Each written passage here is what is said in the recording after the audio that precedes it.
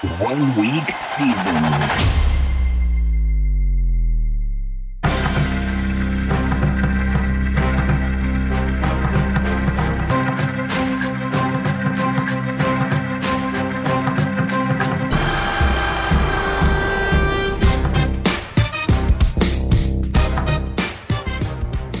What is going on, 1 week season fam? JMToWin here. Welcome to the week 3 edition of the OWS Angles podcast. I am your host. I am your guest. I am here to hang out with you for the next hour or so. Let's get started. So it's been an interesting week for me. Not that you care about all the details, but I'll run through them real quickly. My sister and my brother-in-law, they had a kid, a new baby last week, but then they moved on Monday. So I was helping them with that on Monday, and usually Monday is my day to kind of catch up on work, which meant that Tuesday I was doing that. And then since it's early in the season, there was some spillover into Wednesday. So I got kind of a late start on this week, which has left me with under 8 hours of sleep over the last 2 nights. It also left me kind of slow in getting a full sense of this slate. And I was, picking up bits and pieces throughout the week wherever I could, diving into the different games on the slate, the different matchups on the slate, the way that the pricing shook out on the slate. But it kind of all started coming together for me. Let's see, this is Friday afternoon. It's 2:00 p.m. on the West Coast right now. It kind of started coming together for me late Thursday night and then more deeply on Friday morning as I was putting together the player grid, putting together the Oracle, and basically sharpening my thoughts for the end of the week, sharpening my thoughts for heading into the Angles podcast and so on and so forth. And it's a really unique week. It's a week that I like a lot. It's one of my favorite weeks that I can remember, which doesn't necessarily mean it's going to be one of my most profitable weeks, obviously, but just the way that the week sets up is very unique from not just from a strategy perspective, but also from a strategy, not just from a strategy perspective. There's my tiredness, not just from a strategy perspective, but also from a perspective of how I am attacking this slate and some things that are a little bit different than would be normal for me. Primarily, and you'll see this in the player grid, but primarily insofar as the extent to which I am leaning on blocks of players over individual players. Now, we know that, I guess, let's take a step back. We know a couple things. We know that we're targeting first place in tournaments. That's very important for us to keep in mind, for us to understand, and for us to understand what that entails. We know that our clearest path to first place in a tournament is huge scores, right? We understand that we're probably not going to get 30 points from every player on our roster, and yet a lot of times we're going to need to average, take out defense, a lot of times we're going to need to average 25 to 30 points from every spot on our roster. So that means that we need players of a couple things. We can't block ourselves by taking a player and saying, well, I think this guy can get me 10 points. And so then as long as he gets his 10 points and then this guy gets his 40 points, I'm in good shape. Sure, that works out when it works out, but you're significantly lowering your chances of a first place finish. So we're looking for opportunities as best as we can. And it's easier earlier in the season when pricing is still a little bit looser. We're looking for opportunities where basically every roster spot or almost every roster spot is a player who can get us 30 points. So obviously the guys that we're paying $4,500 for have a lower probability of hitting 30 points than the guy we're paying $8,500 for. But we want to be in position where across our roster, we have guys who can go for big games. That way, if the guy we're paying up for maybe gets us 22, 24, 25, maybe the guy we're paying $4,500 for gets us 32. And then another guy we're paying up for, instead of getting us the 30 points that we're rostering him for, maybe he gets us those 40 to 42 to 45 points. So again, this is why we try to not take on those expensive players whose ceiling is kind of capped at like the 30, 32, 33 point range. And we see that a lot. We see heavy ownership on these guys who don't really have a role that can allow them to pop way above their price-based expectations. So sure, 30 points is great, but if that's the ceiling you're giving yourself, you're blocking yourself from paths to that first place finish. So moving forward on all that, the way that we often can best maximize our chances of getting those 30-point scores is by building around teams and game environments that can take off. Because when a team scores 35 plus points or 40 plus points, the opportunities for points to pile up from that team are so much greater. The opportunity for you to take 3 players from a team and maybe one of them only gets you 16, 17 points, but the other 2, say the quarterback and the other wide receiver you took, end up both putting up 35 plus, you end up with this huge chunk of points from, again, just needing to get one thing right, this offense going off. By getting this one thing right, the offense going off, you get 3 spots on your roster correct. And sure, one of these players, quote, only got you 16 or 17 points. But in terms of the total salary spent and the points that you're getting, you have now secured a ton of points for your roster. Let's say you get 80, 85, 90 points from these 3 players. And let's say that we're targeting 200 plus points for a first place finish. Well, you've now covered 80, 85, 90 of those 200 plus points from 3 roster spots, leaving you with 6 roster spots left to get the rest of those points.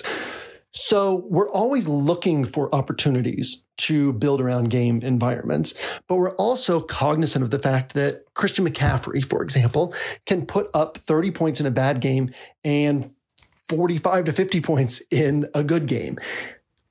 That needs to be factored in independent of whatever game-focused builds you're putting together, because that's also huge upside that's just sitting out there for the taking. So what's interesting about this week is a handful of things. One, there aren't a lot of just super clear one-offs with a high floor and a high probability of smashing.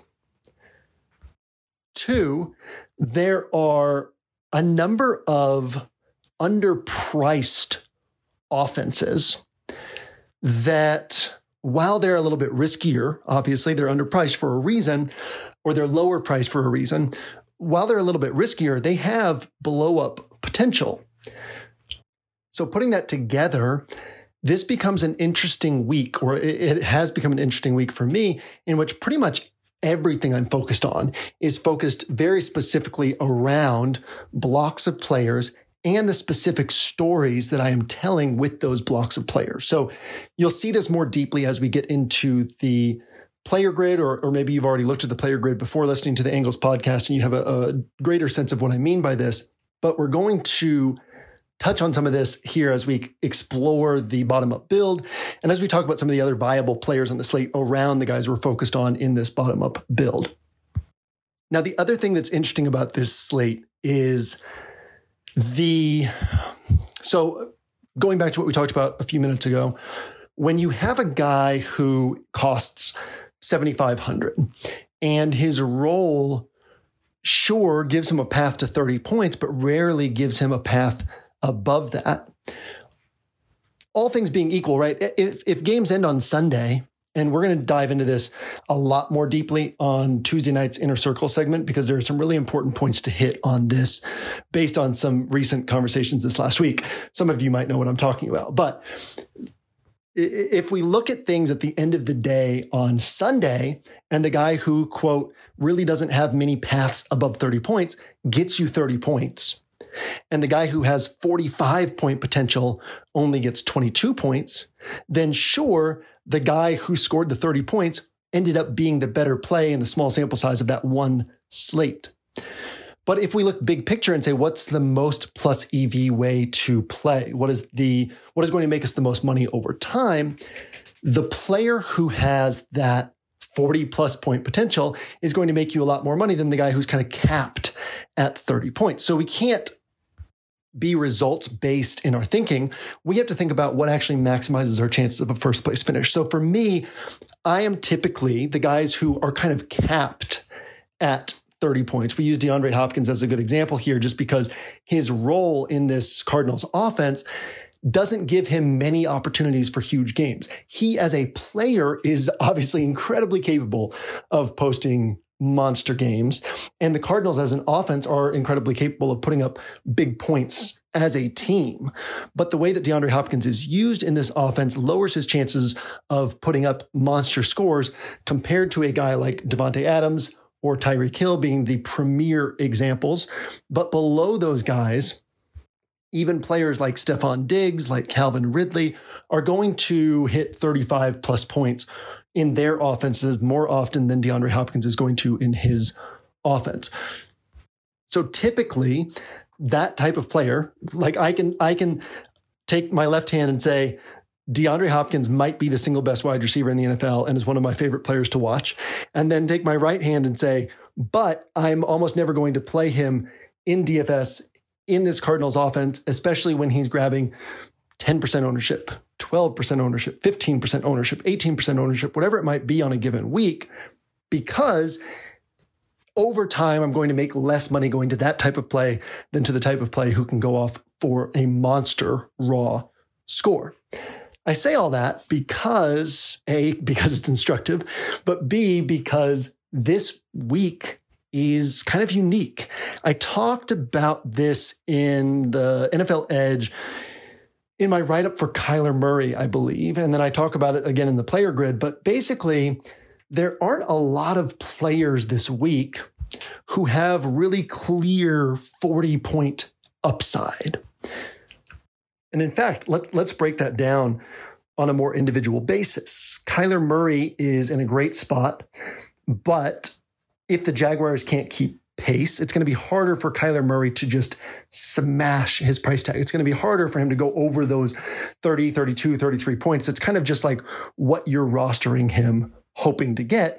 It's harder for him to get those 40 points that can be like, oh man, I can't really win this week because I didn't have Kyler Murray. If he gets you 32 points, you're very happy if you rostered him with that on a typical week. But also there's typically going to be a 5K quarterback, a low 6K quarterback who gets close to that same score or maybe even matches that score. And then you could have freed up a lot of salary for more upside elsewhere. So on a normal week, we might say, well, yeah, Kyler will probably get 30, but can he get 40? Well, it's not as likely. So I'll try to take the cheaper quarterback who I think can get me 30 and then use that extra salary on the running back or the wide receiver who I think can get me 40, 45. So that's how we would typically look at that type of situation. Same thing with Lamar Jackson against the Lions.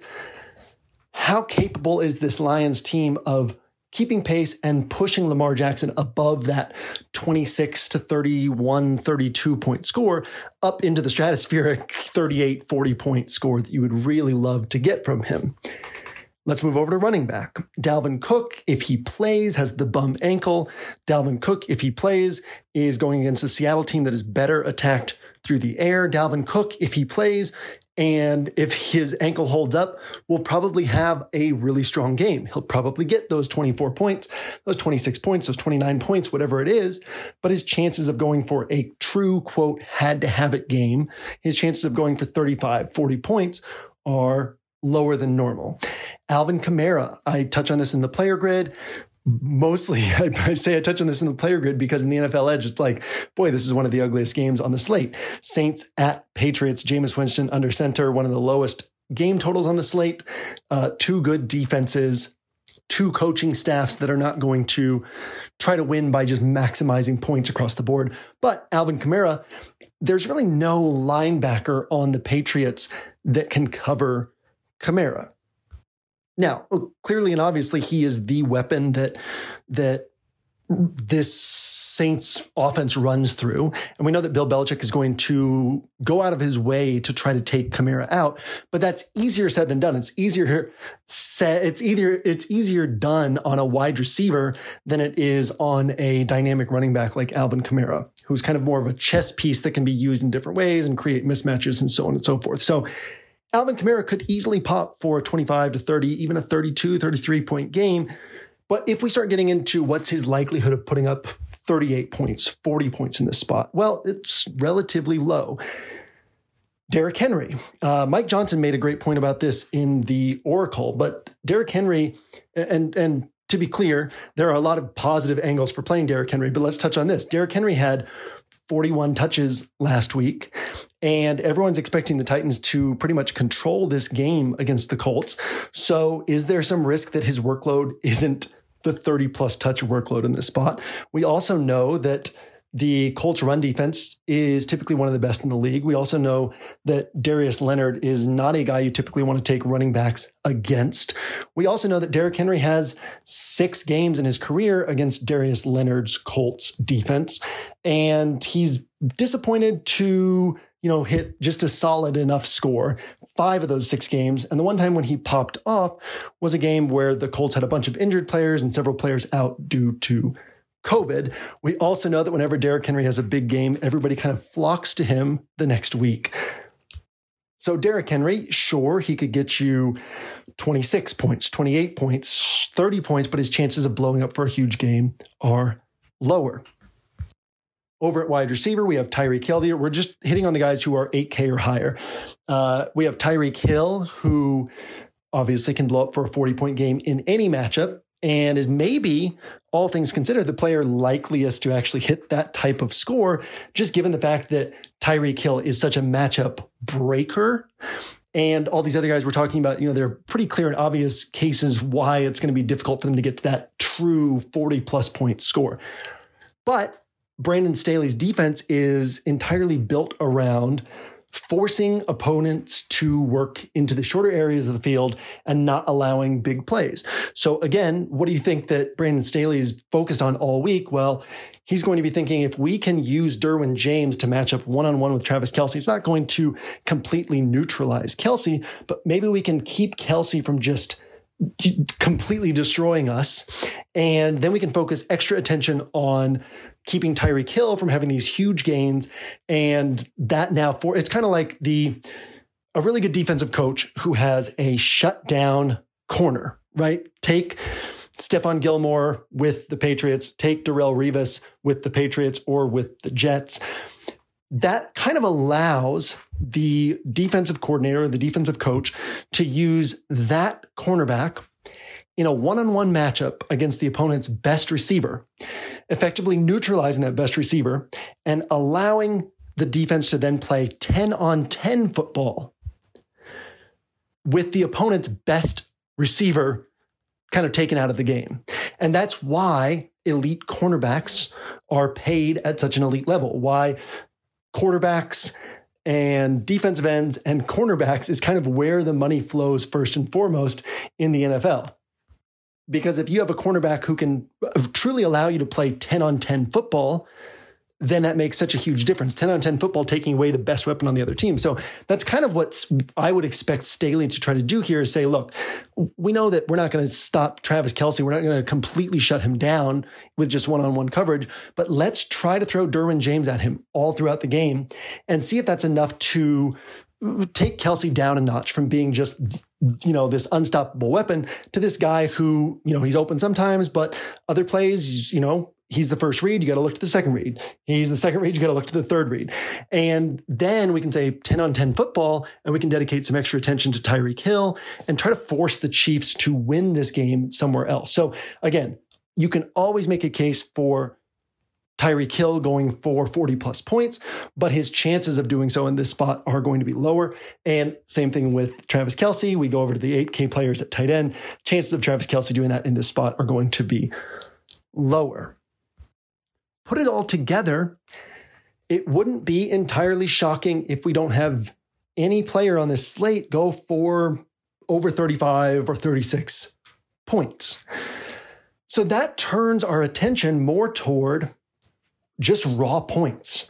So somebody like, I touch on this in the player grid, but somebody like Austin Eckler, who typically, because I would peg his high-end game, his reasonable high-end game in this spot at around 28 to 30 points. That's not typically a player that I would go to at first because you're paying $7K for 4X's salary.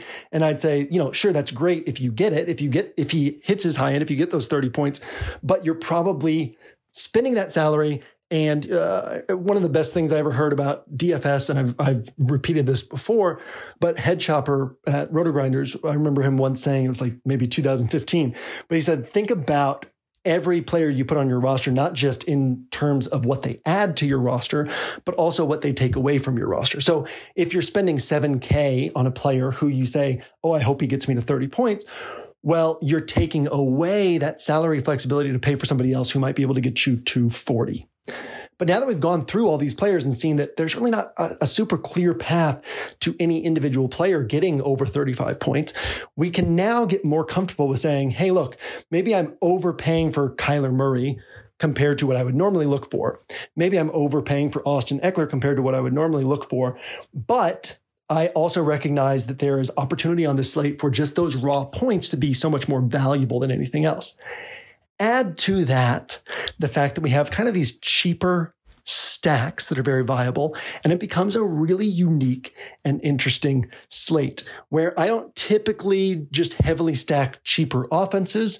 A lot of times I'll have one or two cheaper offensive stacks. You may recall a couple Sam Darnold stacks last year. Maybe it was back-to-back weeks for me and like 3 or 4 weeks in a row for Hilo. But generally speaking, that's not my main focus on a slate. And typically, if I can identify that a higher priced player has a pretty low probability of just smashing his price considered expectations, I'm going to be looking to spend that salary better in another spot on a player who has that potential. And if I spend it on a player who has that potential and that player doesn't hit that range, if that player ends up going for 15, 20 points and the player I could have gotten goes for 25 to 30, I don't care because I know that over time, taking that guy who can go for 40 plus is going to make me a lot more money. It's going to get me a lot more first place finishes. So this week, just because of the nature of the way this slate sets up, I'm kind of being moved toward different roster construction approaches than I would typically move toward. And I really like the way that the pieces are coming together for me as well. Speaking of this week being a little bit crazy, those of you who've been with me for a long time, you may recall that my wife, Abby, is a photographer. Since we've had kids, she has taken on very little photography work, but she took on an elopement that she's going to be shooting on Saturday at the coast in Oregon, which is like an hour and a half away. So she will be leaving at 2 p.m. on Saturday, not returning till 10, which means I have both kids until 10 p.m. on Saturday. So I'm glad that this slate is coming together the way it's coming together for me, where I have all these blocks and I can just kind of see, hey, how did these piece together? Because usually Saturday afternoon is kind of a relaxing and roster building focused time for me. And that will not be the case this week. But with that, let's dive into the bottom-up build. Actually, before we dive into the bottom-up build, I do want to mention one thing really quickly that I was thinking about a couple days ago.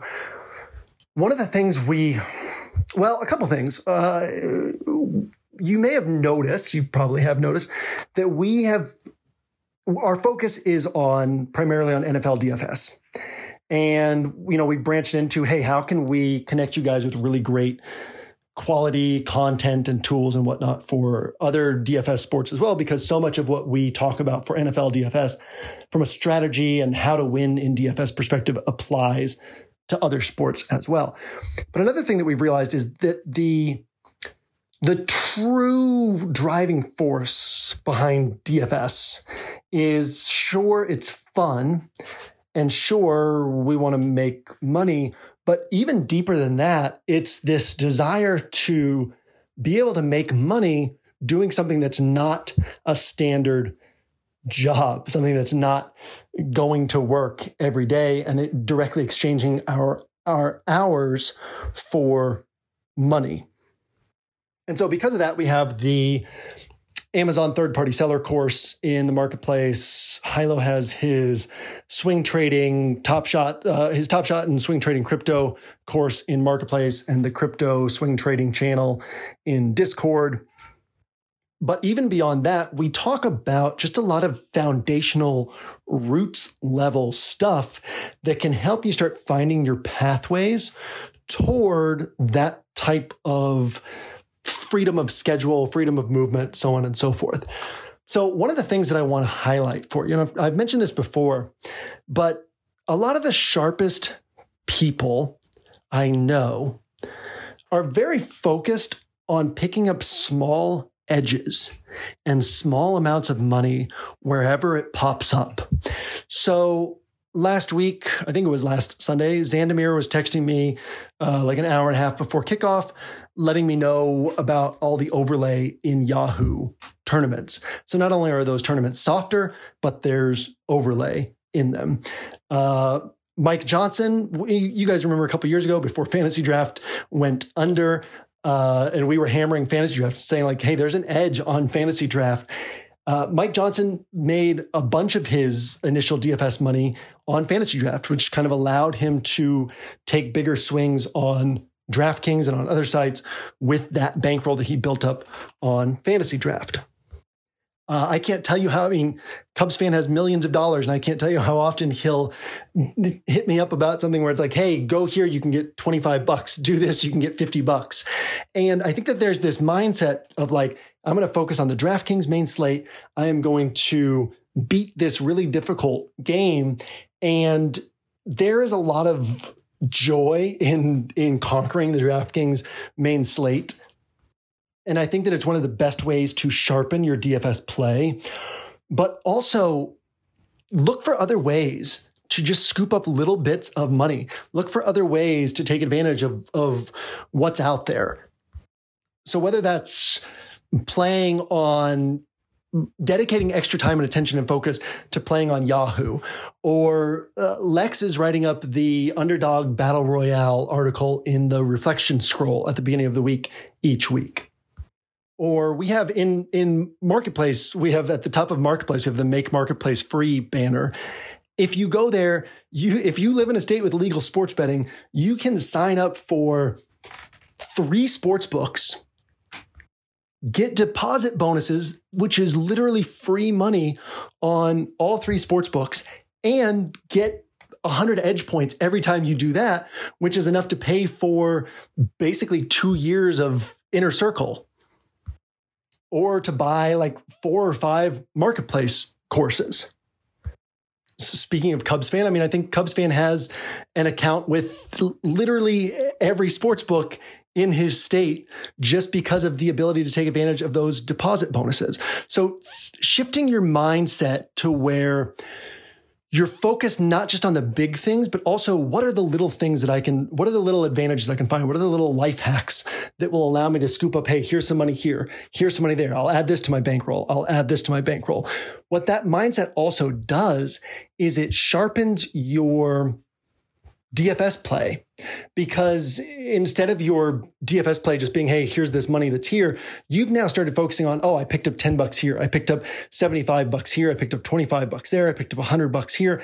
And if you're putting that back into your bankroll, whether that's for prop betting, whether that's for DFS play, whatever that bankroll covers, you've now focused on picking up these small amounts of money. And so you're no longer, it takes you away from the mindset where sometimes it's easy in DFS to be like, well, I got to be willing to lose, so I'll just throw this roster in. And you can kind of get in that lazy mindset of just putting rosters into play and without really realizing it, just doing it for the entertainment value. But if you are adding to your bankroll in these smaller focused increments where you're going out of your way to pick up $10 here, $100 there, $50 there, then when you're going into your DFS play, sure, you still need that willing to lose mindset, but it also forces you to say, okay, let me buckle down and like, I picked up this money to add to my bankroll. I don't want to just throw it away. Let me make sure that I'm actually playing sharp. Let me make sure that I'm focused. Let me make sure that I'm playing in such a way that maximizes my potential to bring in more money over time. And again, that includes, and not just getting off of DraftKings, right? But that includes the in-game drafts. That includes let me hold on one sec. Okay, sorry for the awkwardness of that transition. I paused the recording to go look this up. Go to the 1 Week Season podcast feed. Go to September 8th and go to the episode titled Week 1 Discord community chat with JMToWin. I break down the strategy angles on those in-game drafts. So again, that's the 1 Week Season podcast feed. That is September 8th, and it's titled Week 1 Discord Community Chat with JMToWin. Those in-game drafts are there's such an edge in them. And B, they're an incredible way to, in real time and very quickly and sort of rapid fire, practice a lot of the elements we talk about what it takes to get to first place, and sometimes taking on the lesser play because the lesser play is far more likely to hit than the ownership is giving it credit for. You get to practice correlation. You get to practice so much stuff in those little in-game drafts. Playing the short slates, playing the single game slates on FanDuel instead of just playing the showdowns on DraftKings, branching out into the FanDuel ones as well, which are much softer. So finding all these little ways that you can continue to add to your bankroll, that you can continue to add to your ammunition that will allow you to better attack these big first place finishes that can kind of be big difference makers for you moving forward. So with that, let's roll back over to this week and to the bottom up build. So I mentioned that some of these cheaper stacks were going to be in the mix for me this week. And in fact, I think I'll have 5 of my rosters this week built around cheaper stacks. Obviously, I don't know for certain that that's the exact number, but somewhere around 5 out of my 8 rosters are going to be built around these cheaper passing stacks. With that in mind, this bottom-up build was interesting because, well, a couple things. So one, typically in the player grid, we have the correlated bottom-up build where we hit on strategy angles and all that. And then we have the straight value bottom-up build where we say, hey, look, just to give you a sense of who some of the best values are in the slate, here are some of the best values on the slate. This week, because of how correlated these cheaper passing attacks are and how sharp it can be to build around them, we don't even have a straight value bottom-up build this week because it would be doing you a disservice. If you're paying down to save salary in a spot, this week in particular, you want to think about how you can correlate that, how you can build around it so that it's not just a one-off cheap piece, but it's a one-off, it's a cheap piece that's part of like a greater story you're telling that will allow you to capture more upside on that build at once. So with that as the backdrop, there are different ways we could have gone with this bottom-up build. So I'm going to hit on the ways that we went, but also touch on the ways that we could have gone. So ways we could have gone, we'll start there. There are a lot of quarterbacks under 6K who are viable to consider this week. Derek Carr is viable to consider this week. Derek Carr, it's easy to say, well, the Miami defense is good. Yeah, so is the Ravens defense and so is the Steelers defense. And Derek Carr has been lights out so far against those defenses. So Derek Carr at home in a tough environment for the Dolphins with Josh Jacobs. I believe he's definitely out at this point, but maybe I'm wrong. Maybe he's likely out still at this point. But with Josh Jacobs likely out, it sets up well for a Derek Carr game. Now, I'm playing 8 rosters this week. Derek Carr's not in the player grid. Derek Carr will not be on any of my 8 rosters, but he was in deep consideration for me. And if I were playing mass multi-entry or even mini multi-entry, he would be somebody I would keep considering, keep moving toward. Teddy Bridgewater in a great spot against the Jets. After what Bridgewater did to the Jaguars last week, Bridgewater has, we laid out the numbers in the NFL Edge write-up, but I think he's like 5th in average intended air yards so far this year. He's 6th in passer rating. He's 2nd in completion percentage. And so the greater argument of, well, sure, but Bridgewater hasn't played anybody. He's had soft matchups so far. Yeah, sure. Let's talk about that next week. But right now he gets to play the Jets at home. Another good spot for Bridgewater. Bridgewater is a guy who can be considered this week. And he has, same with Derek Carr, Bridgewater has cheap wideouts who you can pair him with. The next three guys are all included in the player grid. They will all be on builds of mine this week, or at least at this point in the week, I expect them all to be on builds of mine this week. That is Trevor Lawrence, Justin Fields, and Matt Ryan. We will leave those three guys alone until you read about them in the player grid, because I don't want to take up too much of your time here, and there's no need to double dip on all this information. But we ended with Matt Ryan for a reason, because the other quarterback here, and there are more quarterbacks, right? Like Jared Goff is actually somewhat viable. You could even make a case for Joe Burrow here. We know how good the Steelers defense is, but also Burrow has really good weapons. But if we're kind of ranking these plays down here, and then also looking at the fact that Matthew Stafford's, I believe, 6,300, Ryan Tannehill is in that price range as well. Like, do you really want to pay $5,200 for Jared Goff when you could pay $6,300 for Matthew Stafford? You can make that space for that extra $1,100 in salary and probably pick up quite a few more points. At least if we played out this slate 100 times, Matthew Stafford would outscore Goff more often than not. And more importantly, if we're trying to get first place in tournaments, Matthew Stafford's ceiling games would be much higher than Jared Goff's ceiling games. So, we want to be careful about how deep into this pool we get. And really the guys that I highlighted is as far as I would be going, unless I were just doing mass multi-entry. Now, a quick note for the handful of you who might do true mass multi-entry, 150 plus lineups, the strategy that Sonic takes of building at least one roster around, I believe it's around every team. Maybe it's around every game, but I believe Sonic builds at least one roster around every team.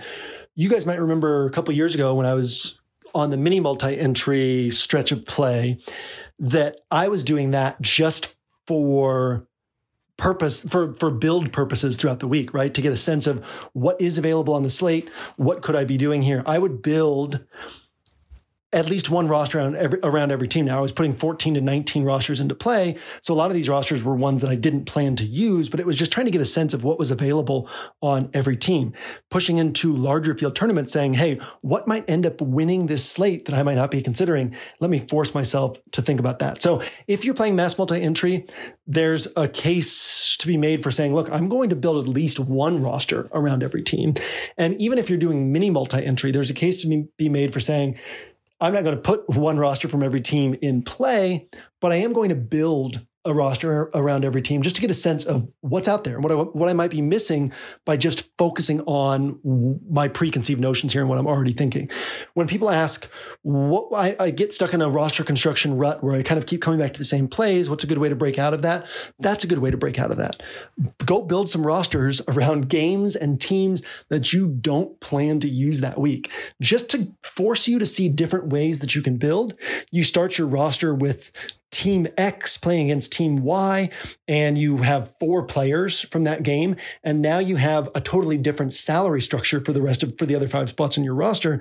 And that forces you to think, okay, how would I build this roster? Which might open you up to some plays you might not be seeing.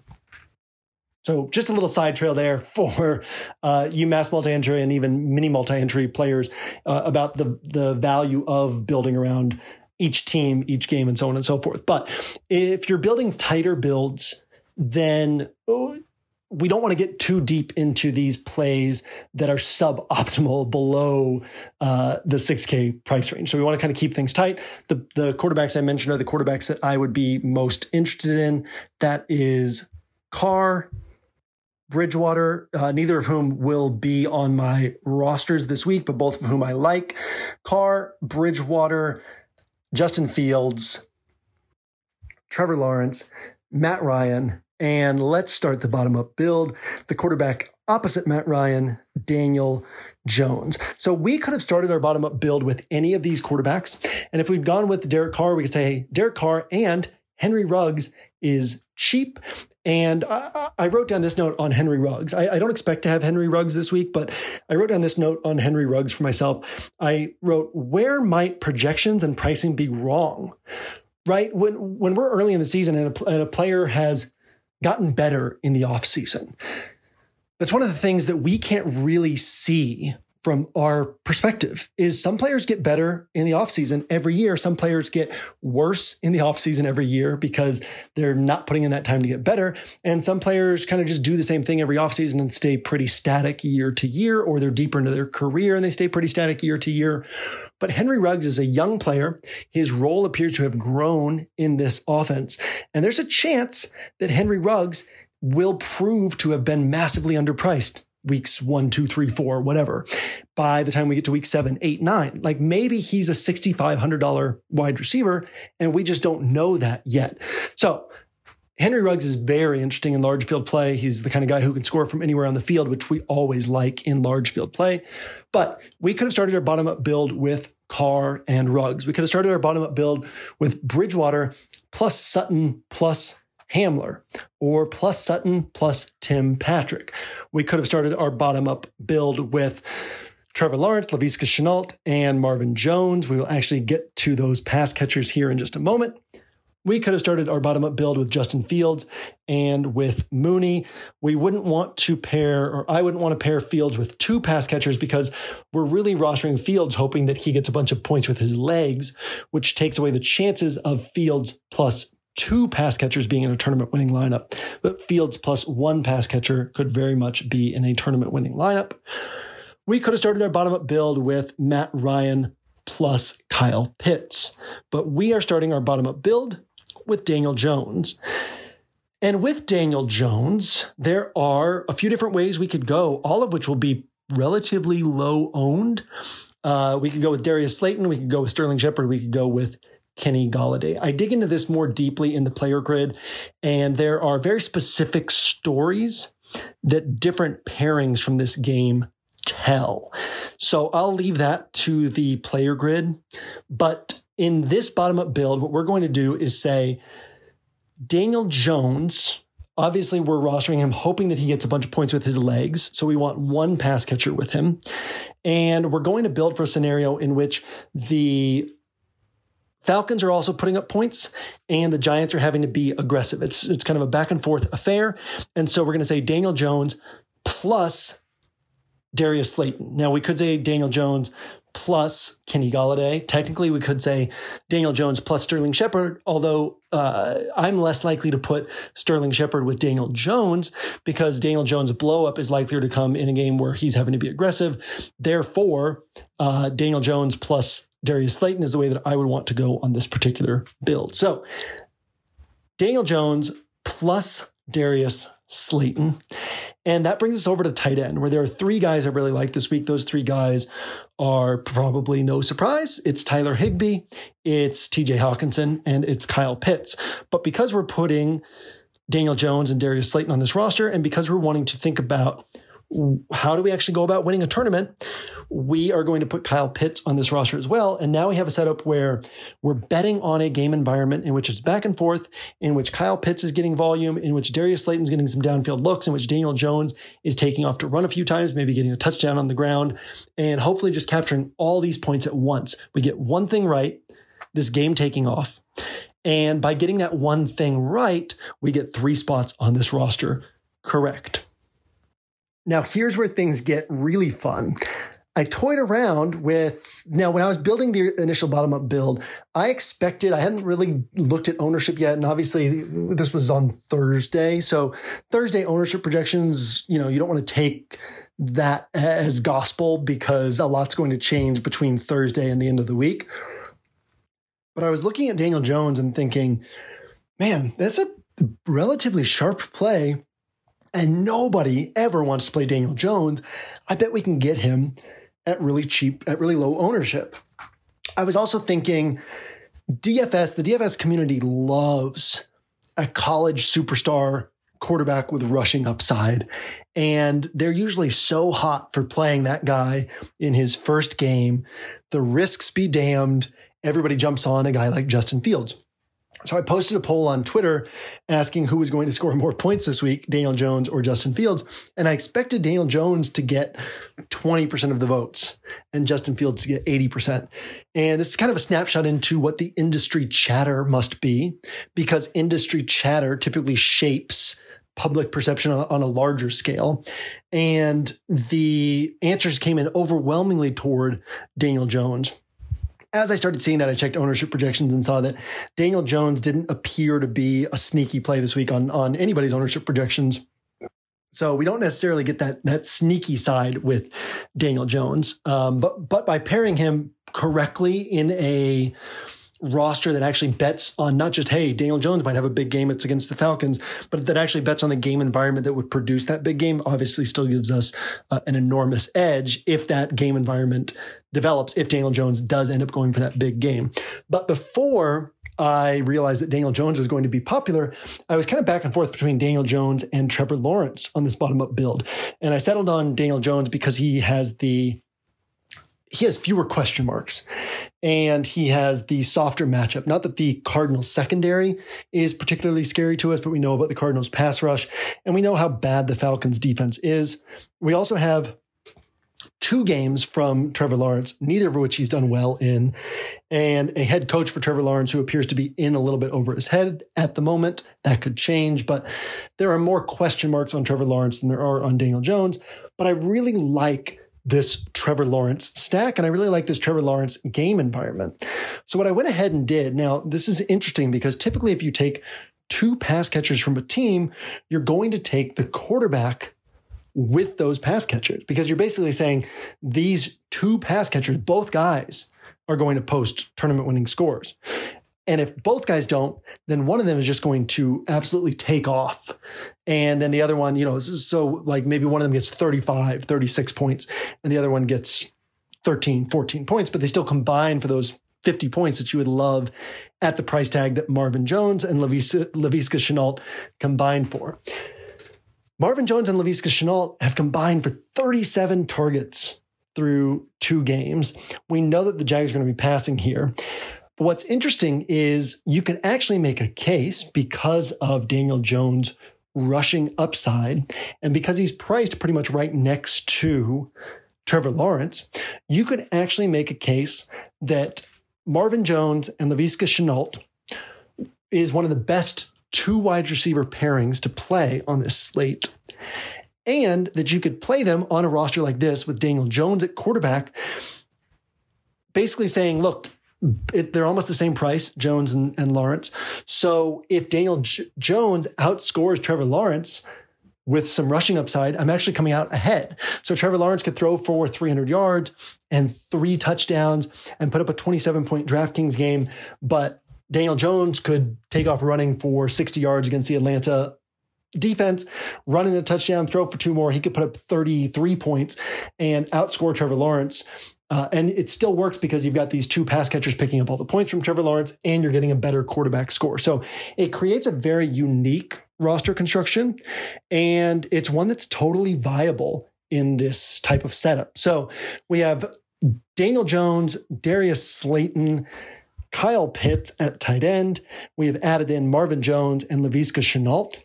Again, there are a lot of other ways we could have played this. We touched on all these other kind of underpriced wide receivers, underpriced passing attacks, underpriced stacks, and we could have pulled in different pieces and made different cases for those ones. So I want you to understand that those pieces are also kind of floating out there. Those ones are, most of those are in my player grid. They're going to be in my builds. And again, just that kind of Carr and Bridgewater ones are the ones that aren't. I'll probably have some Cortland Sutton exposure as well to get some of that Bridgewater love going. So really Henry Ruggs and Carr are the only ones totally getting cut out of what I will be doing this week. So now on this roster, we have Daniel Jones at quarterback. We have Darius Slayton at wide receiver. We have Kyle Pitts at tight end, all from the same game. We have Marvin Jones and Laviska Shenault at wide receiver. And we're going to close out wide receiver in the flex with Rondell Moore. We could also go Christian Kirk. But again, we're saying that the Jaguars are doing a good job. The Jaguars are not just getting blown out. We're hoping that they put up 3 touchdowns and they all come through the air, or 4 touchdowns and they all come through the air, and that these 2 wide receivers are benefiting. That means that the chances of the Cardinals having to keep passing deeper into this game are elevated.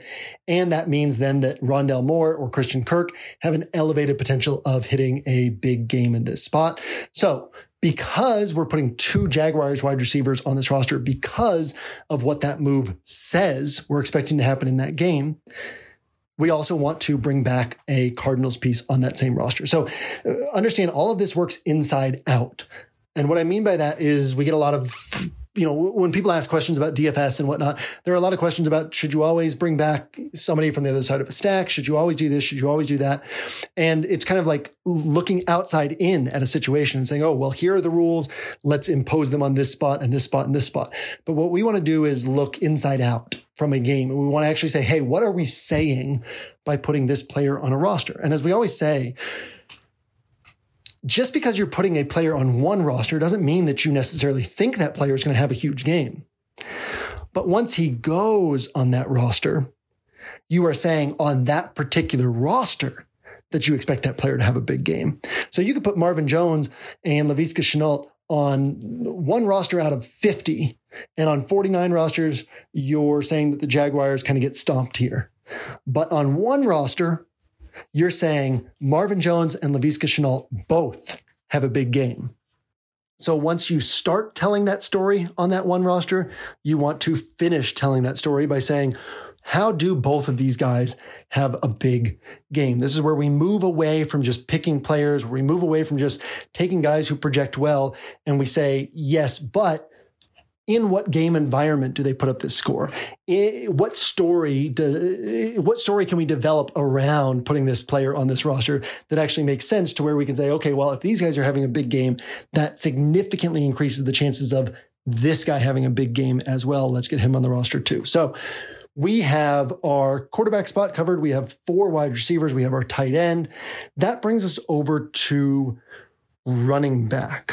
Running back is really, really interesting this week because there are so many timeshare running backs in play this week. And we can run through the list real quickly. But Jonathan Taylor, he's going to play like 65% of the snaps. Derrick Henry's going to play 70%. Those aren't timeshares, right? Those are lead backs. Falcons, it's been a 60-40 split between Mike Davis and Cordarrelle Patterson, and reports are that's going to keep up. Giants, we have Saquon. He played 84% of the snaps last week. Chargers, Austin Eckler's not going to play a full complement of snaps, but he's kind of the workhorse. Chiefs, Clyde Edwards-Helaire is going to play most of the snaps. Obviously, he's not a focal point on this offense. Bengals, Joe Mixon's going to play most of the snaps. Steelers, Najee Harris is going to play all the snaps. Bears, David Montgomery is going to be basically a 2-down back, and Damian Williams is going to come in from there. Browns, Nick Chubb is going to be the main guy, but he and Kareem Hunt are going to split work. Ravens, we start getting into more of these splits now. Ravens, Tyson Williams is going to get, a little over 50% of the touches, but he's going to be sharing that workload with other guys. The Lions, DeAndre Swift and Jamal Williams are going to be like a 60-40 split. The Saints, we have Kamara. The Patriots, we have Damian Harris, but we know that that's just a 2-down situation. The Cardinals, we have a pretty even split, a 1A, 1B split between Chase Edmonds and James Conner. The Jaguars, we have a 1A, 1B split. Washington, we have a 2-down back still in Antonio Gibson. He's getting a little bit of 3rd-down work, but J.D. McKissic is still really the 3rd-down guy, the hurry-up guy. The Bills, we have Singletary and Moss splitting work. The Jets, we have 3 guys splitting work. The Broncos, we have 2 guys splitting work right down the middle. The Dolphins, we have 3 guys splitting work. The Raiders, we had Kenyon Drake on the field for 70% of the snaps, but we also had Peyton Barber taking 13 meaningless carries. The Seahawks, we have Chris Carson is more of a workhorse back. He's getting all the touches, but they have not really elevated his usage, and we haven't seen him go over 20 carries since 2019. And since that hip injury, they've really limited his touches. Vikings, obviously, we have a full workload situation. The Bucks, another one where the work is just split a bunch of different ways. And the Rams, we're going to have Sony Michel probably playing this week with Darrell Henderson likely out. Sony Michel on early downs and Funk on 3rd downs. So then if we back up and run back through this with the guys who have those 65+% roles, well, Jonathan Taylor is an underdog against the Titans, potentially with Carson Wentz out. Derrick Henry is going against a tough run defense. Clyde Edwards-Helaire has, I believe it's 4 touchdowns in his career, right? Like they're not focusing on him close to the goal line. Joe Mixon has a tough matchup against the Steelers. Najee Harris is in this currently really bad offense and going against a Bengals defense that has been playing well. David Montgomery is a big road underdog against the Browns. Nick Chubb is priced up much higher than he should be for a guy with his touch ceiling. DeAndre Swift is going against the Ravens. Alvin Kamara and Damian Harris both have a tough matchup against each other, Saints and Patriots. So you see how as we run through this list, there just aren't a lot of guys with huge touch ceilings. And the guys who kind of have that like, hey, look, they'll probably get more than 16 touches. Most of them are not in great spots this week. So this week, running back is really pretty iffy kind of across the board. So for the bottom-up build, I'm starting out with Clyde Edwards-Helaire, who out of all these 13 to 16 touchbacks, he's the cheapest, and he's on the team with one of the highest Vegas implied team totals on the slate. He's on a team that is almost never going to fail. And he's also on a team, as we talked about at the top, where there is potential for Kelsey and Hill to both get not shut down, but neutralized to an extent, which if we say, well, the Chiefs will probably still score 28 plus points and neither Kelsey nor Hill will post a monster game, that increases the chances of those points coming from somewhere else. I legitimately don't know if I'll have any Clyde Edwards-Helaire this week. The case against him is obviously strong, but I want to illustrate that you can make a strong case for him as well. And at only 4,800, there's been talk all week about, Saquon's underpriced, Clyde Edwards-Helaire is underpriced, everybody's going to flock to them. But it kind of seems like the fear on both of these players is keeping either of them from getting super hefty ownership traction. So if that ends up being the case, Clyde Edwards-Helaire is an interesting guy to keep in mind this week, just from a standpoint of saying, look, here's some cheap exposure to this powerful Chiefs offense, and there are clear paths to Clyde Edwards-Helaire having a big game. Not exciting, but no running back is really super exciting to me this week. So I am putting Clyde Edwards-Helaire on this build. And then the last piece outside of defense is going to be Chris Carson. And again, it's a similar situation where we're saying, look, here's one of the highest total teams. This guy is going to be getting touches. Unlike Clyde Edwards-Helaire, Chris Carson can get touches close to the goal line. He can, have a 2-touchdown game. We saw it last week. So Chris Carson, not the most exciting way to close out the players on this otherwise really fun bottom-up build, but Chris Carson and Clyde Edwards-Helaire at running back. And that allows me, so I was playing around with the Bengals at defense against the Steelers. I was playing around with the Titans against the Colts, assuming that Jacob Eason is under center. But, it's easy to see, especially the Titans, because they're just not good. But it's easy to see the Titans and Bengals, neither of them scoring more than 5, 6, 7 points and grabbing 18 to 20% of ownership between them. So what I wanted to do on this bottom-up build was look for a defense that would kind of, again, we're pretending like everybody's working with, in this case, a 44K salary cap. And if everybody were working with a 44K salary cap, how could we differentiate a little bit and do something that other people wouldn't be doing? Well, most people would be looking to pay down at tight end to free up space elsewhere. So I would be looking to pay up a little, not tight end, defense. Again, there's that tiredness. I would be looking to pay up at defense a little bit and do something a little bit different than the field would be doing. So I put the Browns defense on this roster. Browns in this spot, I am not betting on Justin Fields having a massive game. I am betting on Daniel Jones having a big game. I'm betting on Trevor Lawrence having a big game. So in this scenario, and especially if we were all working with a 44K salary cap, I would assume that Justin Fields' ownership would be a little bit higher than it appears it's going to be on the main slate. So I would want to say, okay, I'm taking these 2 cheaper quarterbacks or betting on these 2 cheaper quarterbacks, saying, I'm taking 2 of Lawrence's wide receivers. I'm taking Daniel Jones.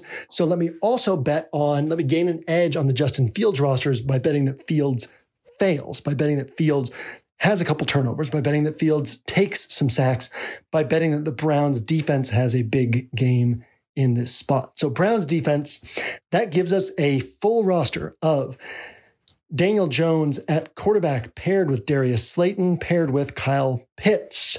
Wrapping up wide receiver with Laviska Shenault, Marvin Jones, and Rondell Moore. Wrapping up running back with Clyde Edwards-Helaire and Chris Carson.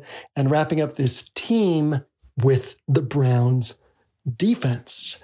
That does it for this week's bottom-up build. That does it for this week's Angles Pod. As always, thanks so much for hanging out. I am excited about this week's player grid. I'm excited about this week's Oracle. I have not yet read the other articles that have come in, but I'm sure those are going to be great as well. So I'm excited about this week's scroll. I will see you guys on the site throughout the day on Saturday. I will see you in your inbox on Sunday morning, and I will see you at the top of the leaderboards on Sunday evening.